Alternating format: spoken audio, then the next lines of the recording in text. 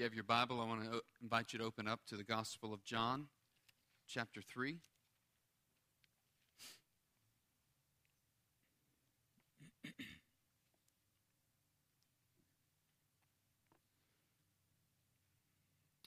Let us pray. Father, as we come to this moment in the service which is all about you, we've come and we have sung with our own lips and praised your name and glorified you. And God, we are ready and willing. Let that be our prayer, God, that it's our confession this morning. We are ready and willing to hear and to heed your word. And oh, Father, we ask you this morning by your Holy Spirit's presence that you would meet us each where we are. And God, that you would work in our hearts and our minds today and cause us to long more deeply for you. God, that you would shape and fashion even within us our wills, that they would match your will and be surrendered to your will. And God, that you would lead us in all truth and open our eyes, Lord, to see the wonderful truth and to comprehend the wonderful truth of your word, perhaps in a fresh way today, perhaps for the first time. We ask you, Lord Jesus, that you would minister this morning in this place and that you would receive the glory and the honor and the praise that is due your name. It's in Christ's name we pray. Amen. If you find your place in John chapter 3, verse 22, say amen. Let us follow along as I read. After these things, Jesus and his disciples came into the land of Judea. And there he was spending time with them and baptizing. John also was baptizing in Aenon near Salim, because there was much water there, and people were coming and were being baptized. For John had not yet been thrown into prison. Therefore there arose a discussion on the part of John's disciples with a Jew about purification. And they came to John and said to him, Rabbi, he who was with you beyond the Jordan, to whom you've testified, behold, he's baptizing, and all are coming to him. And John answered and said, a man can receive nothing unless it's been given him from heaven. You yourselves are my witnesses that I said, I am not the Christ, but I have been sent ahead of him. He who has the bride is the bridegroom, but the friend of the bridegroom who stands and hears him rejoices greatly because of the bridegroom's voice. So this joy of mine has been made full. He must increase, but I must decrease. He who comes from above is above all, and he who is of the earth is from the earth and speaks of the earth. He who comes from heaven is above all. What he has seen and heard, of that he testifies, and no one receives his testimony. He who has received his testimony has set his seal to this, that God is true. For he whom God has sent speaks the words of God, for he gives the Spirit without measure. The Father loves the Son and has given all things into his hand. And he who believes in the Son has eternal life, but he who does not obey the Son will not see life, but the wrath of God abides on him. In John chapter 3, we see the last testimony of Nicodemus in the Gospel of John. We see it here. But I want to ask you a question as we begin to look at this passage this morning, and that is, what do you delight in? What is it in your life that brings you great delight, that brings you great joy? Grandparents, is it seeing your grandchildren play ball games, or hearing them tell you the latest of what they have learned, and you just get awed by how smart these young grandchildren you have are? Is it parents? Is it seeing them play in the sports and enjoying watching them excel and succeed, or even seeing them grow up and get married and then begin a family of their own? Parents, what is it that brings you great delight and great joy in life? Is it spending time with your kids and seeing them grow in understanding and knowledge of God's Word, perhaps? Or is it your spouse, husband, wife? You have great delight in spending time and just being with them, with that person, knowing that person more intimately and growing older with your spouse. What is it that brings you great joy in life? I think we're clued in here in John chapter 3 what brings John the Baptist great joy in life. And what brings John the Baptist great joy in life, it is being centered in God's will and knowing that what he is doing is accomplishing what God has called him to accomplish. And so the text that we're looking at this morning, the title of the sermon is Learning to Delight in Surrendering to God. And I think that's exactly what John the Baptist has done in his life. He is delighting in surrendering to God in his life. He is delighting in surrendering everything that he has, everything that he's about. He's delighting to surrendering it to God. In fact, in John chapter 33, verse 30 here, it's that line that is so humbling yet so wonderful where he says, "He must increase and I must decrease." What a tremendous word coming off the lips of John the Baptist. He must increase and I must decrease. As I began studying this passage this Sunday, I immediately had the question out of verse 22. It says, "After these things, Jesus and his disciples came into the land of Judea, and there he was spending time with them and baptizing." It seems to be a little unclear, and I began asking the question, was Jesus baptizing here or not? And so as I began searching that out, I realized that no, he certainly wasn't baptizing, but what Jesus was doing was he was baptizing through his disciples. And we see that in chapter 4, verses 1 and 2, if you just kind of skip forward a little bit. "Therefore, when the Lord knew the Pharisees had heard that Jesus was making and baptizing more disciples than John," parentheses, "although Jesus himself was not baptizing, but his disciples were," it answers the question for us as we look and ask, why does it say or seem to indicate that Jesus was baptizing? And certainly Jesus wasn't baptizing here. But I think what we see, this is a transition between John's baptism and Christian baptism. It's not Christian baptism as we have seen this morning. But this is a transition between John and Christian baptism. Jesus baptized with water through his disciples in order to point to the spiritual cleansing that was needed as John was doing. And this spiritual cleansing, we know by the end of the gospel, will be brought about by the blood and the Spirit of Christ, the blood of Christ being poured out and the Spirit of Christ being sent down from heaven. One commentator in his commentary, William Hendrickson, he says that this teaches us that Jesus, by baptizing through his disciples, manifests himself as being greater than John the Baptist, which fits with verse 30 off the lips of John, that he must increase and I must decrease. Verse 24, though, offers us a little bit more of the background. It tells us in verse 23, John was also baptizing in a region that was north of where Jesus and his disciples were. And verse 24 says John had not yet been thrown into prison, which is indicative that there's some ministry happening in the life of John the Baptist and in the life while Jesus, or this ministry that's going on while Jesus is baptizing, that John the Baptist also is baptizing. In the synoptics, we have a little bit of a different understanding as we read through the synoptics. And so what John is telling us is that these events are recorded from an earlier time of ministry and with Jesus and his disciples. But in verse 25, we get to the issue at hand. And the issue at hand is there arose a discussion on part of John's disciples with a Jew about purification. There was a struggle by John's disciples when they see Jesus baptizing. And so the first thing I want us to see this morning in this text is that there is a joyful freedom in a life submitted to the sovereignty of God. There is a joyful freedom in the life submitted to the sovereignty of God.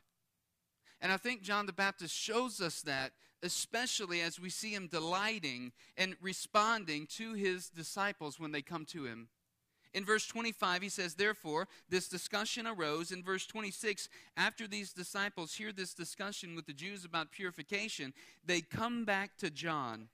And when they come to him, they said, Rabbi, he was with you beyond the Jordan, to whom you've testified. Behold, he's baptizing, and all are coming to him. We begin to see the competitive spirit that was existent among the disciples of John. It begins to emerge here, and as it emerges, we see that John's ministry in baptism is still flourishing. There are many who were still coming to John in that northern region and being baptized by him, but it's becoming noticeable that Jesus' ministry is ever increasing, and as John's disciples come to John, they're wanting him to take some action in response to Jesus' growing popularity. They're wanting him to make some statement or to make something known. And so as his disciples reveal their envy and their spite for what's happening, even evidenced by the comment there in verse 26, he's baptizing and all are coming to him. And as they evidence this spite, and as they evidence this envy, we see John responding humbly, not responding to their concerns, but responding humbly. One commentator says they're concerned to protect the popularity and prestige of their teacher. But personally, I wonder if they weren't also concerned with their association with something that was much greater than themselves. We've already noted in the Gospel of John that man has a desire, an inward desire for those things which are sensational, and to be grouped together with those things that are sensational and attracted to those. And so we've seen this scenario play out in the history of the church in various ways. And what always amazes me, it amazes me how we can become so blinded by current events that we miss the big picture. We miss the big picture of what's going on. Like John's disciples here, he's been proclaiming and pointing to Jesus Christ as the one whom God is sending. He has been pointing all of the people that's come to him. He's been pointing them to Christ. He's been telling the disciples, look and see this one. Look and see Christ. And yet they miss the big picture of what John's ministry is all about, and they get caught up in these current events that are going on. I suppose that's why the expression hindsight's 20/20 is such a popular expression.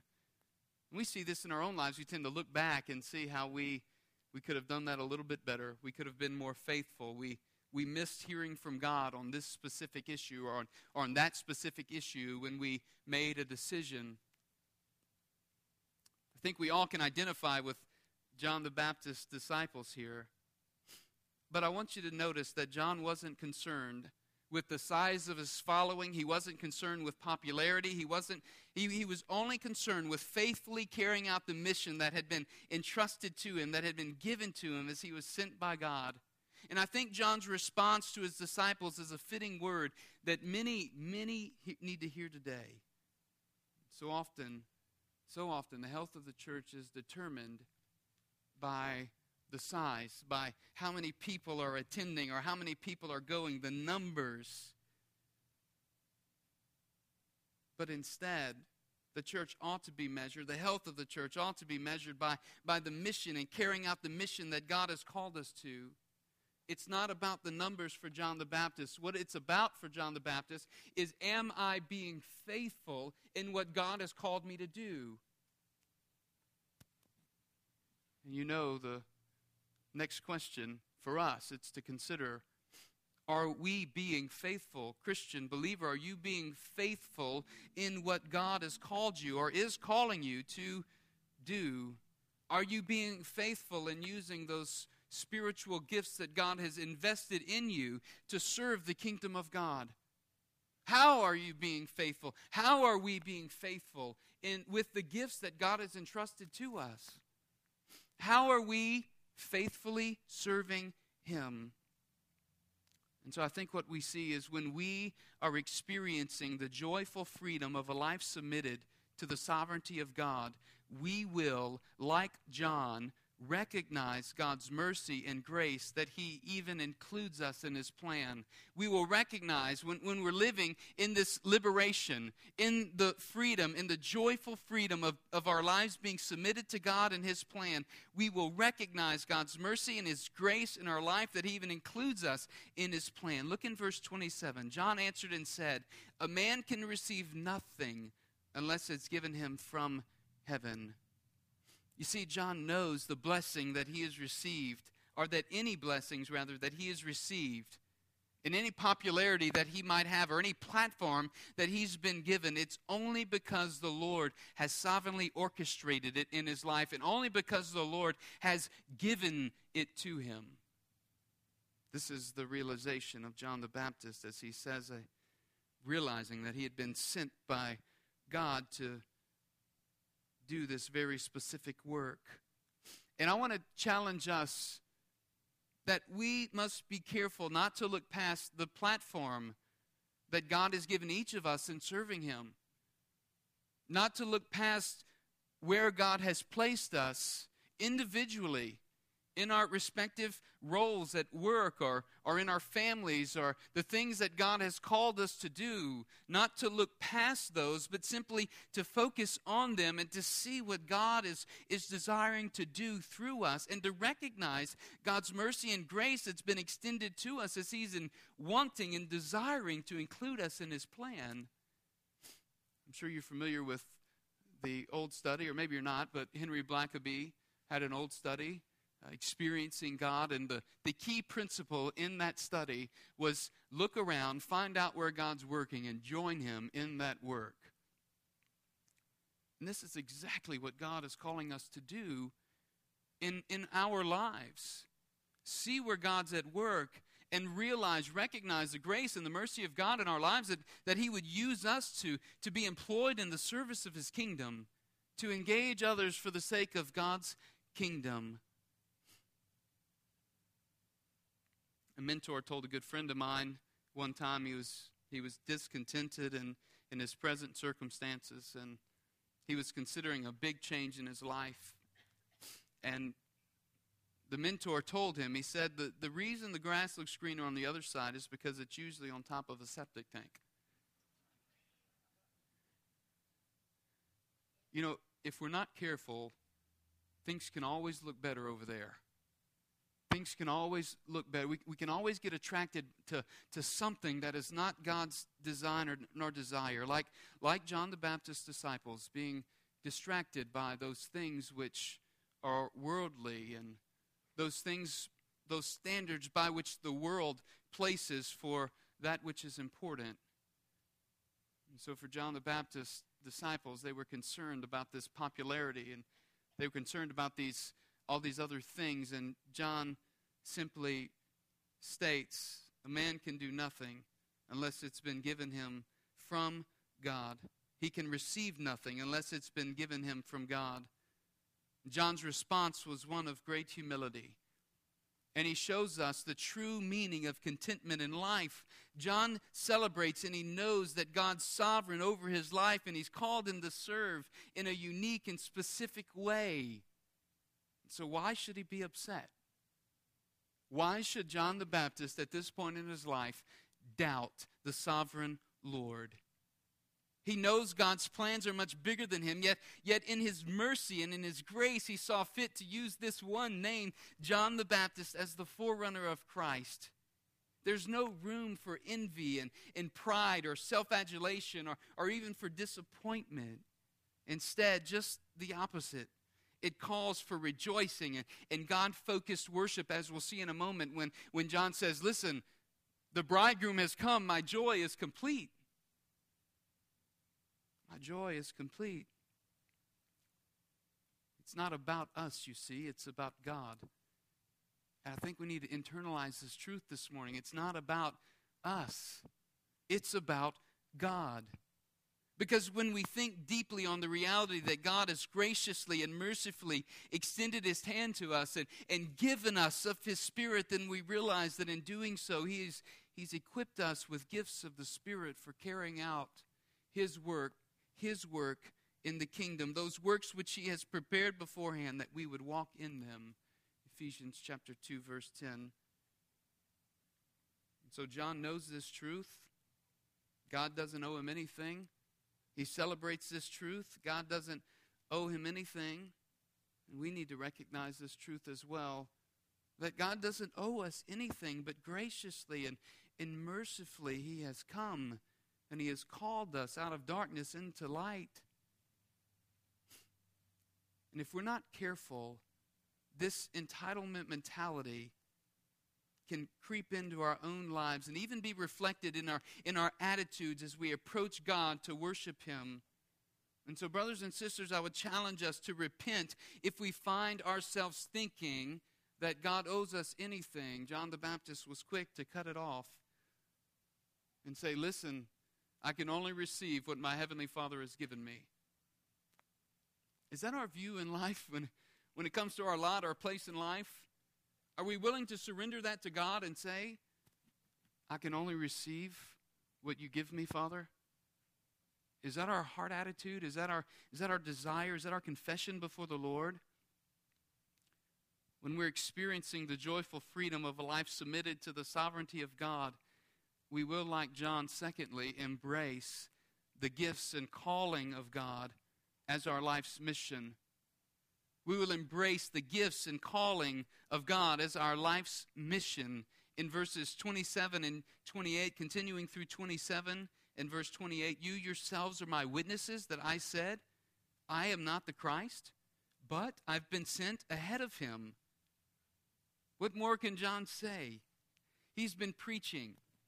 He's been preaching, repent, for the kingdom of God is at hand. And he's been saying, I'm not worthy to untie the thong of his sandal. And he's been pointing others to Jesus, saying, behold, the Lamb of God. See him. He's the one who takes away the sin of the world. And he's been saying, I am not the Christ. And quoting from the prophet Isaiah, saying, I'm the voice of the one crying in the wilderness, make straight the way of the Lord. See, John has embraced the call of God in his life's mission.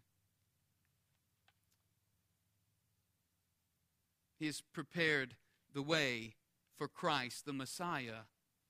And John lived his calling well. He was a faithful witness to use his God-given gifts to serve in preparation for the coming of Christ. And not to serve his own fame or his own glory, but he used his gifts to serve Christ and to serve the fame of Christ and the glory of God. The question I would ask us this morning is to consider, how has God gifted us? Believer, how has God gifted you? With what gift has God equipped you to be serving in his body, in the church? Do we use our gifts to promote the glory of God, the glory of Christ? Or are we using our gifts to promote the glory of self, to serve the God of self? God's design and desire in our lives is not that we would use these God-given gifts to promote our own kingdom, but to promote his kingdom. Do we take credit for the blessings and the gifts of God in our lives? Or do we use these blessings and gifts as resources for the spreading of the kingdom of God, for the accomplishing of the work of God? When we're experiencing the joyful freedom of a life submitted to the sovereignty of God, we will, like John. This thing is giving me fits this morning. I'm sorry, y'all. We will, like John, joyfully delight in knowing that we are serving God's redemptive plan. When we are joyful, when we're experiencing the joyful freedom of a life submitted to the sovereignty of God, we will joyfully delight in knowing we are serving God's redemptive plan. The illustration of the friend and the bridegroom clues us into John's view of himself and his role in announcing the arrival of Messiah. In verses 29 and 30, he says, he who has the bride is the bridegroom. But the friend of the bridegroom who stands and hears him rejoices greatly because of the bridegroom's voice. So this joy of mine has been made full. You see the joy there? His joy has been made full. You see, the friend of the bridegroom wasn't an ordinary groomsman. He was similar in some ways to the best man of our day, but his role was to make preparations for the bride to come and to meet the bridegroom. On that day, the friend would go to the bride's house and would escort the bride to the bridegroom's chamber and wait outside to hear the joyful voice of the bridegroom as he received his bride. Brokert, in his commentary, speaking of these customs, says the friend of the bridegroom was able to certify to the wedding guest that the consummation of the marriage had taken place and the joyous festivities could continue. Like the friend of the bridegroom, John finds his greatest joy complete in announcing the consummation of God's plan. And that's what's happening. That's what this illustration is showing us here. John saying, this was the mission that God has called me to. This is why I have come. I've come to prepare the way of the Lord. I've come to prepare the way for Christ. And then he says, just as the friend the friend of the bridegroom comes and he hears the voice of the bridegroom, he is able to rejoice and to celebrate it. And he says, my joy has been made complete because I have realized that the Christ has come and that the work that God called me to do, I have done. I want you to know that as believers, we'll find our greatest joy and satisfaction and sense of purpose when we walk in accordance with the will of God in our lives too. That we too will be able to delight in the goodness of God's plan in our life when we are walking according to His will and following Him. God has uniquely called and gifted each of us, each believer.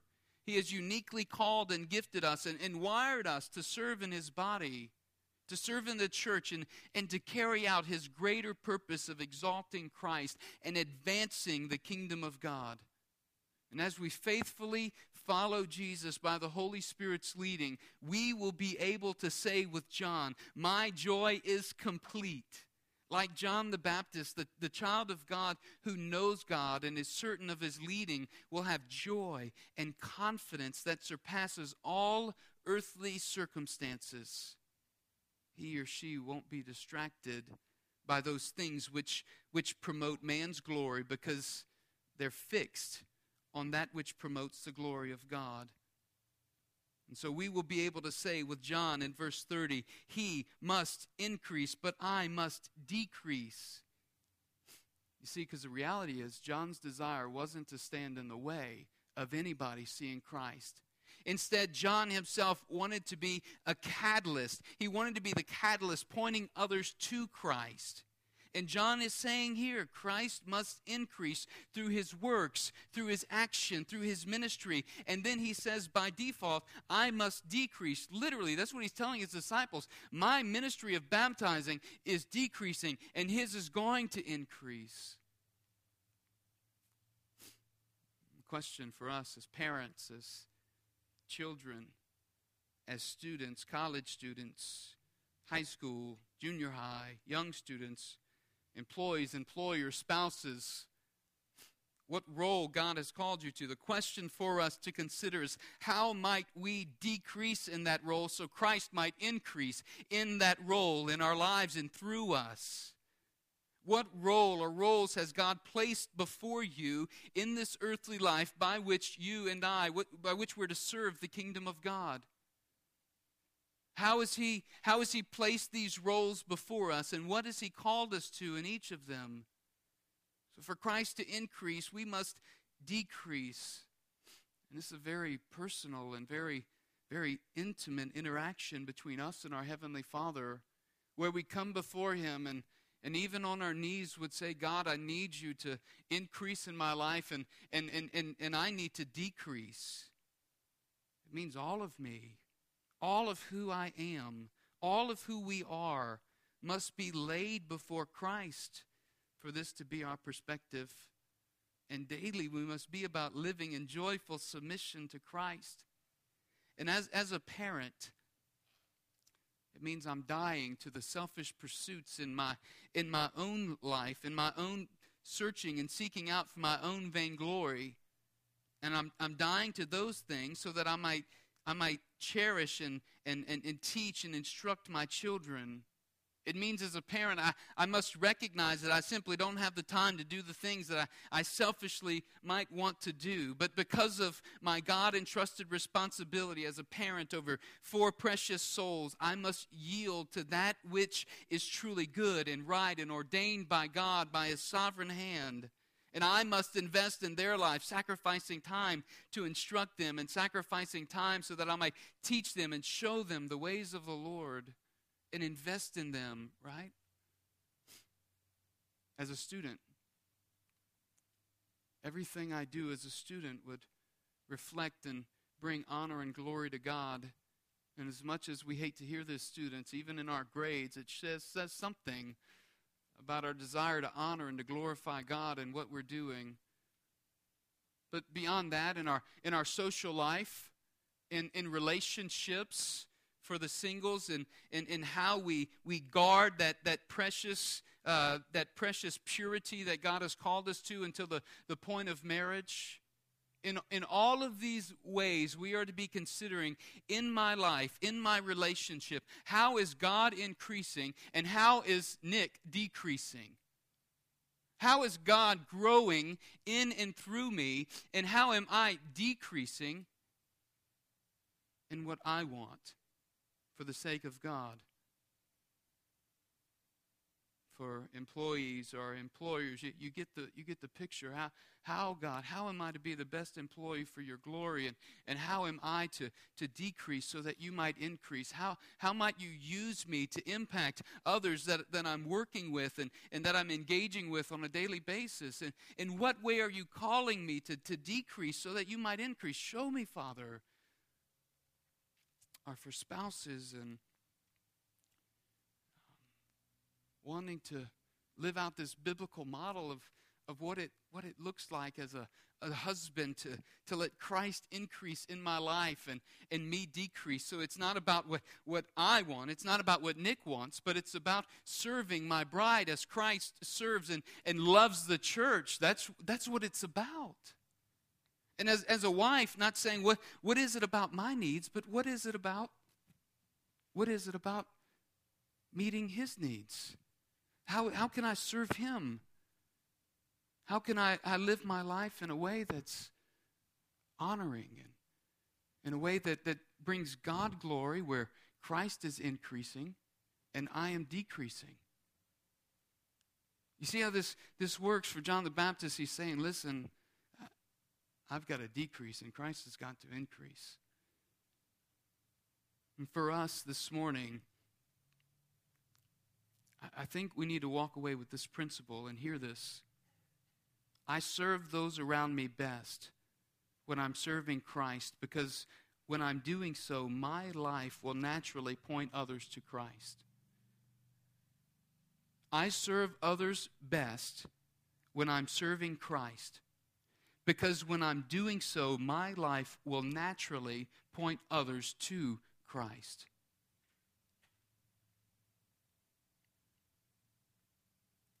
The second point, the main point that I want us to see this morning, is believing Jesus' testimony is eternally significant. We've seen how this fleshes out in John the Baptist's life. We've seen how John the Baptist is wanting to point others to Christ, to be that catalyst to point others to Christ. He's having joy and deriving joy in living and fulfilling God's work and God's plan through him. And he has his greatest sense of joy in doing that, so much so that he could say, as the bride and the bridegroom interact, he could say, my joy is complete. But then we see in verse 32, believing Jesus, or verse 31, believing Jesus' testimony is eternally significant. First, that the reason it's eternally significant is because I think first the text indicates that Jesus speaks the words of God. This is why it's eternally significant. Because Jesus speaks the words of God. He who comes from above is above all. He who is of the earth is from the earth and speaks of the earth. He who comes from heaven is above all. Verse 32, what he has seen and heard, of that he testifies, and no one receives his testimony. In verse 34, for he whom God has sent speaks the words of God, for he gives the Spirit without measure. Jesus came from above, and because he is from heaven, he is higher than all. And so the question, why then believe his testimony? And I think first we believe his testimony because as one who is from heaven, he is the one who speaks the word of God completely and fully.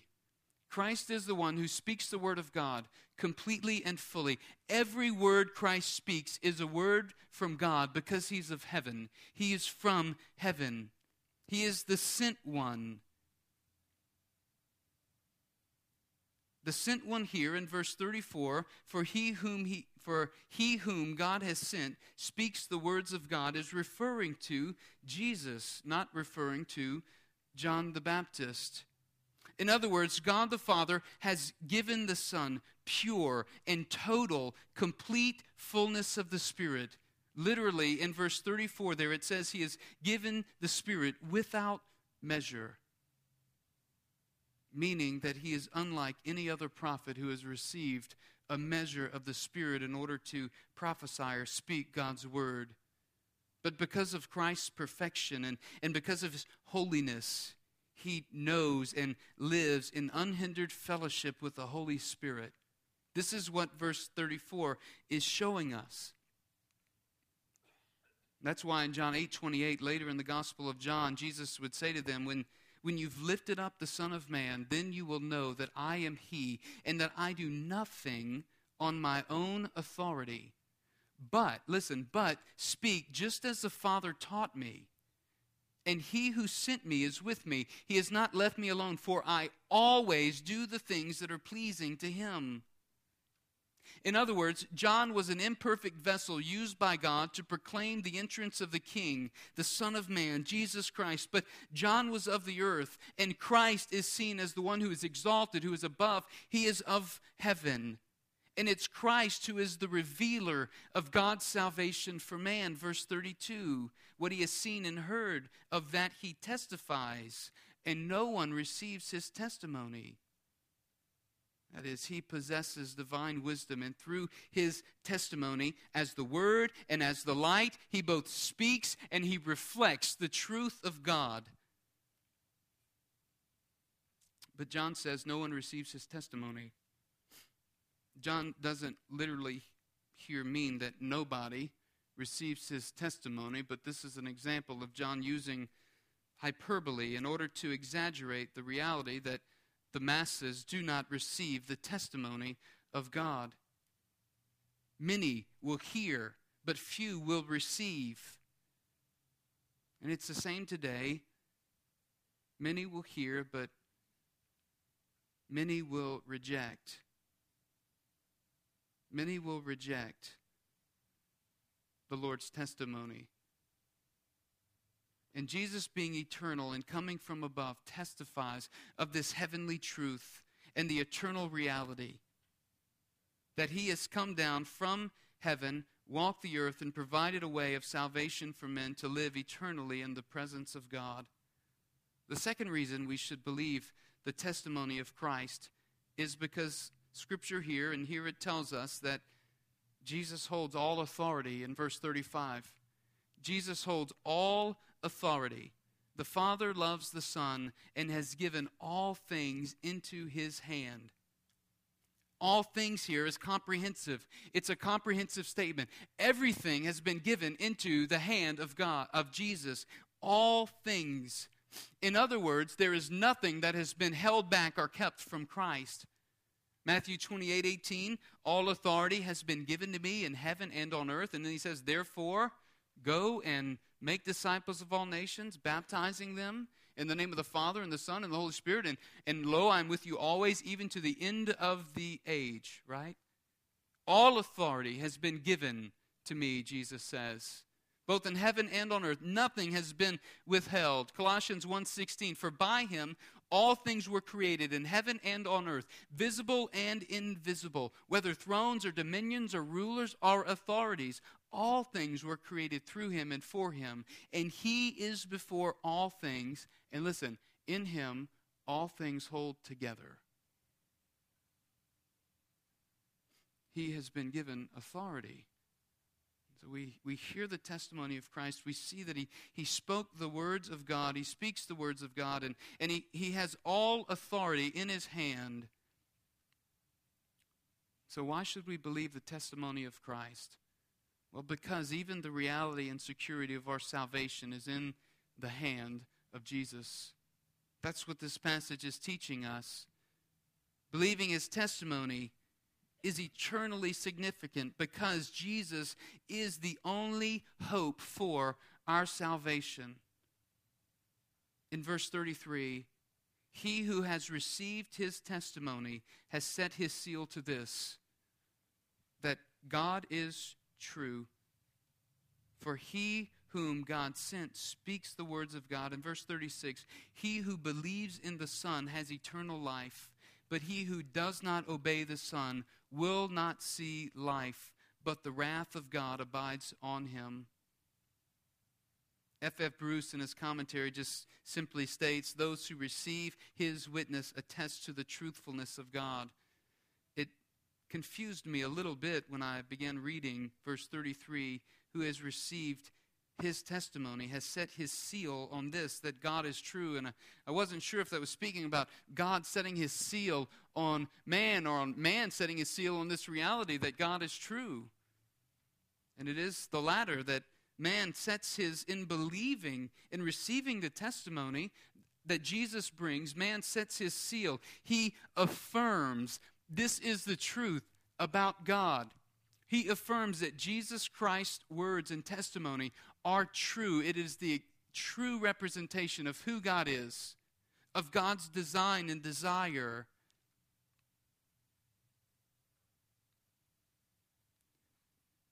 And so what he's saying is whoever receives this testimony of Jesus, he certifies, she certifies that their belief in God is certain, that God is true. This language captures the idea of a signet ring, which was used by individuals to certify their approval or their acceptance of something, usually something such as a document. But what John is saying here is that if Jesus is from above and speaks only the words of the Father and has been given the Holy Spirit without measure, and the things which Christ reveals are those things which are from heaven, that which he alone has seen and he has heard, then he is the one who possesses divine wisdom from above, and he reveals the Father to us. The truth of God is this: this is my beloved Son, in whom I am well pleased. The truth of God is this: the Word became flesh and dwelt among us. The truth of God is this: that Christ would hang upon a cross, and he would suffer the penalty of God's wrath, taking sin of man upon himself so that he might put sin to death and then resurrect to new life and ascend to the Father. This is the truth of God through Christ. So the question is, why should we believe the testimony of Jesus? And lastly, I would say this: if a person doesn't receive the testimony of Jesus about God and himself, then finally they distort the truth of who God is and who he has revealed himself to be. And consequently, this person doesn't truly worship the God of heaven, the God of Scripture. Now that's a significant point. So significant that Jesus makes this point in chapter 4, verse 22, in his interaction with the woman at the well, when he says to her, "You worship what you do not know. We worship what we know, for salvation is from the Jews. But the hour is coming and is now here when true worshipers will worship the Father in spirit and truth. For the Father is seeking such people who worship him. God is spirit, and those who worship him must worship in spirit and truth. Why do we believe the testimony of Jesus? We believe because he speaks the word of God. We believe because he has come down from heaven, because he holds the authority. All authority has been placed in his hand.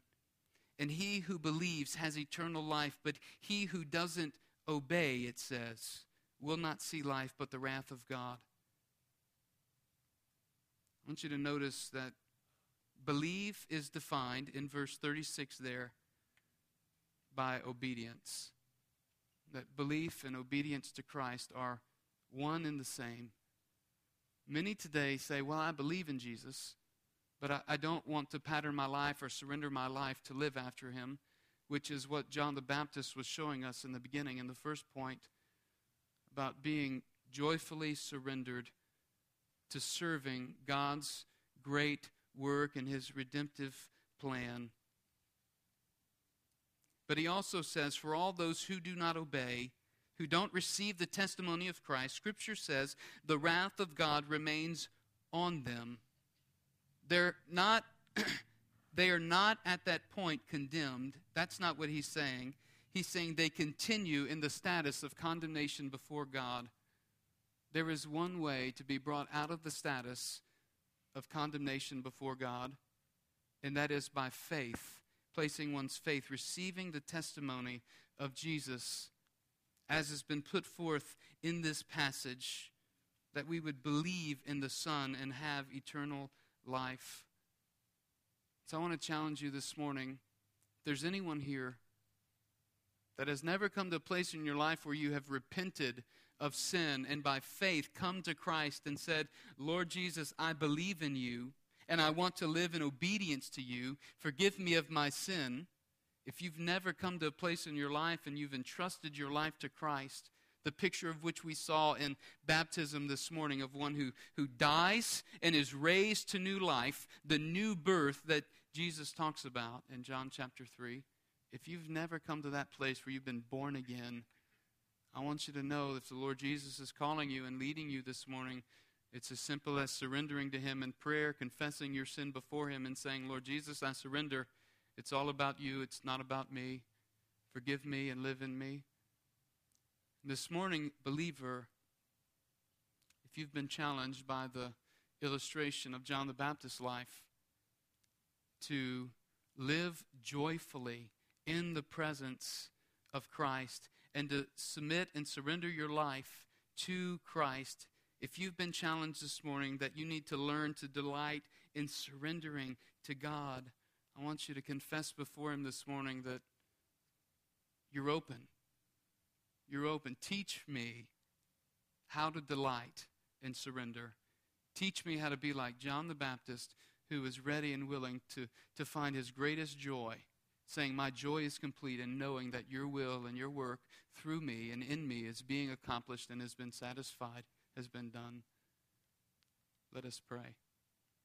Father of heaven, you are gracious and merciful that you would even include us in your redemptive plan. And Lord, we are so thankful for the way that you work in our lives and so thankful for what you do in our lives, how you lead us, and you're so patient with us, tenderly patient. We ask you this morning, Lord, that you would strengthen us to live these lives fully committed, wholly surrendered to you. Lord, that you would teach us how to find great delight and great joy in serving you. And Lord, we ask you this morning, I ask you on behalf of those who might be struggling in sin, that you would strengthen them. And God, that you would grip their heart and let them know that by your Spirit, you give the strength to walk in newness of life. Lord, if there be anybody here this morning who is coming to you for the very first time, seeking to be born again, we want to rejoice with them as the angels in heaven rejoice. We want to praise you on that account, Lord. So we pray that you give them strength today as well to follow you, to surrender to you, It's in Christ's name we pray. Amen. Would you stand this morning?